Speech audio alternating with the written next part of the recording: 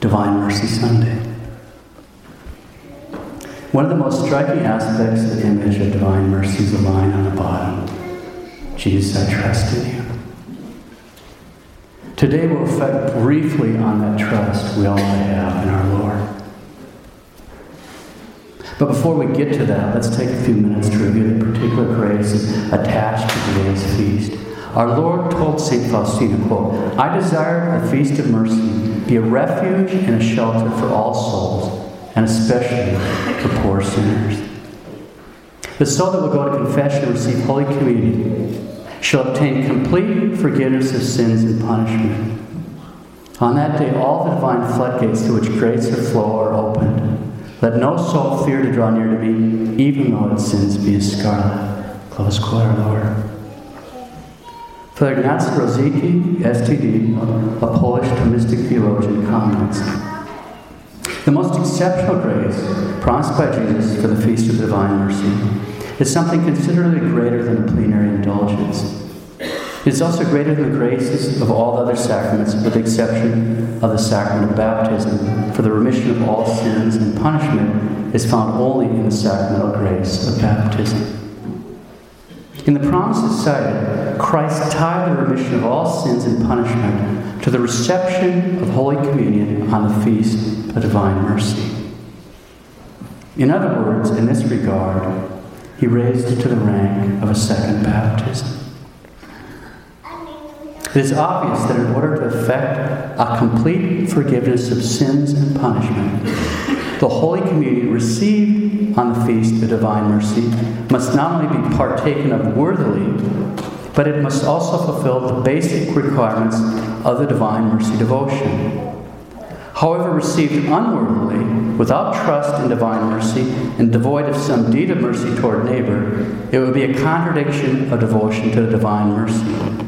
Instead of the exceptional grace, it would bring down upon the recipient the divine wrath. Close quote. Okay, so the special grace granted on the Feast of Divine Mercy is directly attached to receiving Holy Communion on this day. It consists in the total remission of sins and punishment, and it's considerably greater than plenary indulgence, and a whole lot easier to gain. Now, obviously, it has to be received worthily. What about confession? Does that have to be made on the Feast of Divine Mercy? Certainly before one goes to communion, if he has mortal sin on his soul, but that would be the only case. As one commentator notes, quote, Christ never specifically asked for the faithful to go to confession on the day of the feast itself, which practically speaking would be an impossible burden upon most pastors. In fact, St. Faustina herself made a confession on the Saturday before Mercy Sunday, Diary Entry 1072. Whenever times of confession may be offered, the important thing is for the faithful to be encouraged to come on Mercy Sunday in a state of grace, having confessed at least all mortal sins, and trusting in the mercy of God. Close quote. Is there anything else we ought to do? Yes. Our Lord said to St. Faustina, quote, there must also be acts of mercy. I demand from you deeds of mercy which are to arise out of love for me. You are to show mercy to your neighbors always and everywhere. I'm giving you 3 ways of exercising mercy towards your neighbors. The first, by deed. The second, by word. The third, by prayer. Even the strongest faith is of no avail without works. Close quote of our Lord and Savior Jesus Christ. What about the plenary indulgence? In 2002, the Apostolic Penitentiary announced that, quote, the plenary indulgence is granted under the usual conditions: sacramental confession, Eucharistic communion, prayer for the intentions of the Supreme Pontiff. To the faithful, on the second Sunday of Easter, or Divine Mercy Sunday, in any chapel, church or chapel, in a spirit that is completely detached from affection for a sin, even a venial sin, take part in the prayers and devotions held in honor of Divine Mercy, or, when the presence of the Blessed Sacrament exposed or reserved in the tabernacle, recite the Our Father and the Creed, adding devout prayer to the merciful Lord Jesus.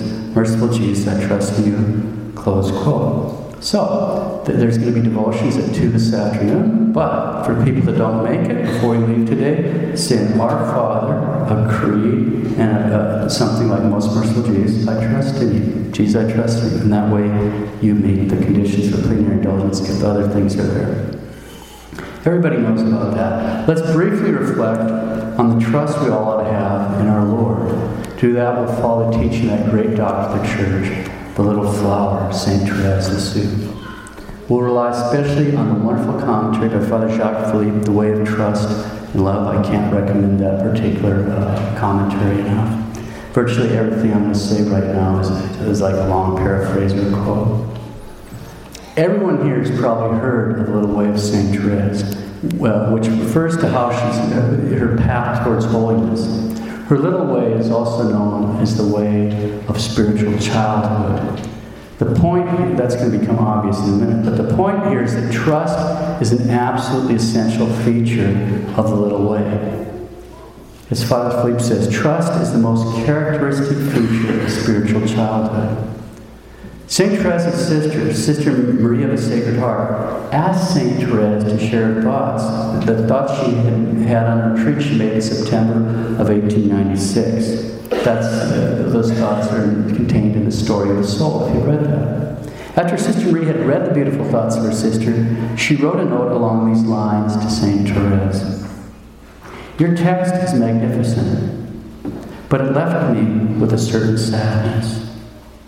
You ardently desire martyrdom, but I have to admit that what you desire is something I'm scared of. I flee from what you love. As a result, I'm seriously afraid that I will never succeed in loving Jesus as much as you do, and that makes me somewhat sad. You have burning, ardent desires, but I am far from experiencing the same things in my heart. St. Therese replied to this little note immediately. She told her sister it wasn't her burning desires or any fervor she felt that mattered. Quote, my desires of martyrdom are nothing. It is not they that give me the boundless trust I feel in my heart. I'm quite sure it is not at all what pleases God in my little soul. What pleases Him, and she's underlining this next phrase, what pleases Him is to see that I love my littleness and my poverty. It is the blind hope that I have in His mercy. That is my only treasure. Close quote, St. Therese. What pleases God is to see that I love my littleness and my poverty. It's the blind hope I have in His mercy. Father Philippe continues. These few words are important. St. Therese underlined them because they put things in the right perspective. She did not deny all that she had lived and explained her times of grace and fervor, but she was fully aware that these were not what made her pleasing to God. What pleased God in her was rather her love for her own littleness and inner poverty and her blind hope in God's mercy. Humility and trust. That's what makes us unfailingly pleasing to God, draws His grace down upon our souls, and makes us the object of His tenderness and love. That is my only treasure, she told her sister. And it can perfectly well be ours. Maybe we don't always feel great desires and impetuous longing for martyrdom, but loving our littleness and placing absolute trust in God is always within our reach. We can do that without any difficulty. St. Therese, well, how I would like to be able to make you understand what I feel. It is trust and nothing but trust that must lead us to love. Trust is the most characteristic feature of spiritual childhood. A very small child never doubts his father's love. He trusts him absolutely. Small children are astonishing in this trust of theirs. A father can stand a small stone on a table, move back, and tell the little boy, jump, and the child will jump. He won't stop to wonder whether his dad's going to catch him or let him fall. Those thoughts don't even cross his mind. That unlimited trust in God's goodness and faithfulness lies in the path of holiness. That's at the heart of it right there. That kind of trust, placing that kind of trust in God. On the other hand, St. Therese says what hurts God the most, our most serious failings in this regard, is our lack of trust. Quote, what offends Jesus, what wounds His heart, is lack of trust. God does not expect of us that we be absolutely perfect, but that we give Him our trust that has to be total. That's not easy to do since we're all somewhat wounded when it comes to trust. That's a remnant of original sin. Man distrusts God, he's scared of God, runs away instead of trusting Him. Among the grace we can obtain from little flower, let's ask for the grace for a greater love in the Lord, and especially greater trust. How can we grow in trust? We can start by nourishing ourselves on God's Word. Everyone who has frequent recourse to Scripture has had the experience of one day being troubled or discouraged when suddenly a verse of Scripture touched him, restored his trust, and brought peace to his heart again. Another thing is to make acts of trust. We say to the Lord, I trust you, I leave the situation in your sacred heart, your sacred hands, and I know you'll do what's best. That doesn't make the difficulties vanish, but it causes to experience the faithfulness of God in reply. It's essential that we place our trust in God. A lot of times, people actually place their trust in themselves. If we trust ourselves, when we mess up, we get really discouraged. And that shows that our trust is on ourselves, not God. People say, I can't believe I did this. They'll tell you, say, but believe me, you just did it. What's so surprising about that? What's surprising, we didn't do something stupider. God's holding His hand on us to keep us from committing all kinds of disasters all the time. We can trust Him. Okay. Here we go. In one passage, St. Therese explains the extent to which trust makes us pleasing to God and attracts His graces. St. Therese, I'd like to try and make you understand, by a very simple comparison, how much Jesus loves souls, including imperfect ones who entrust themselves to Him. Imagine that a father has two naughty, disobedient sons. When He comes to punish them, He sees one of them running away in fear and trembling, knowing in his heart of hearts that he deserves to be punished.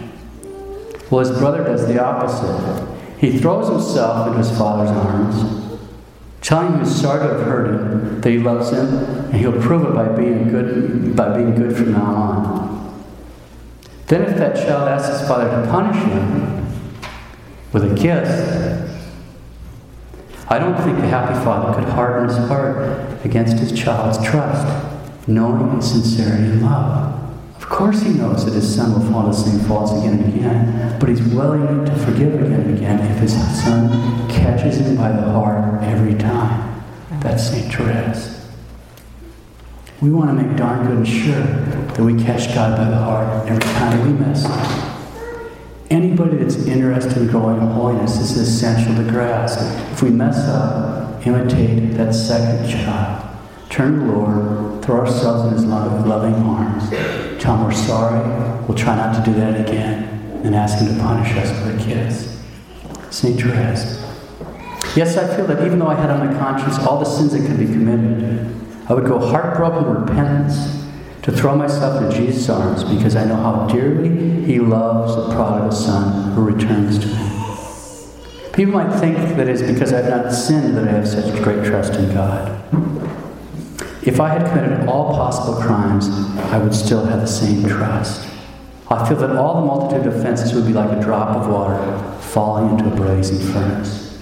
That's St. Therese. Let's close. St. Faustina was told by our Lord, the more a soul trusts, the more to receive.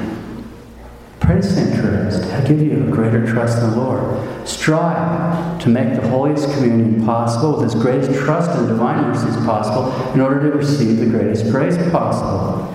And each one of us should strive to obtain indulgence and then offer it up for the poor soul most in need, because that is an immense act of mercy. To take care of the poor souls. That is an immense act of mercy. The more a soul trusts, the more it will receive. Even though I had on my conscience all the sins that could be committed, I would go heartbroken with repentance to put myself into Jesus' arms because I know how dearly He loves the prodigal son who returns to Him. If I had committed all possible crimes, I would still have the same trust. I feel that all that multitude of offenses will be like a drop of water falling into a blazing furnace. The more a soul trusts, the more it will receive.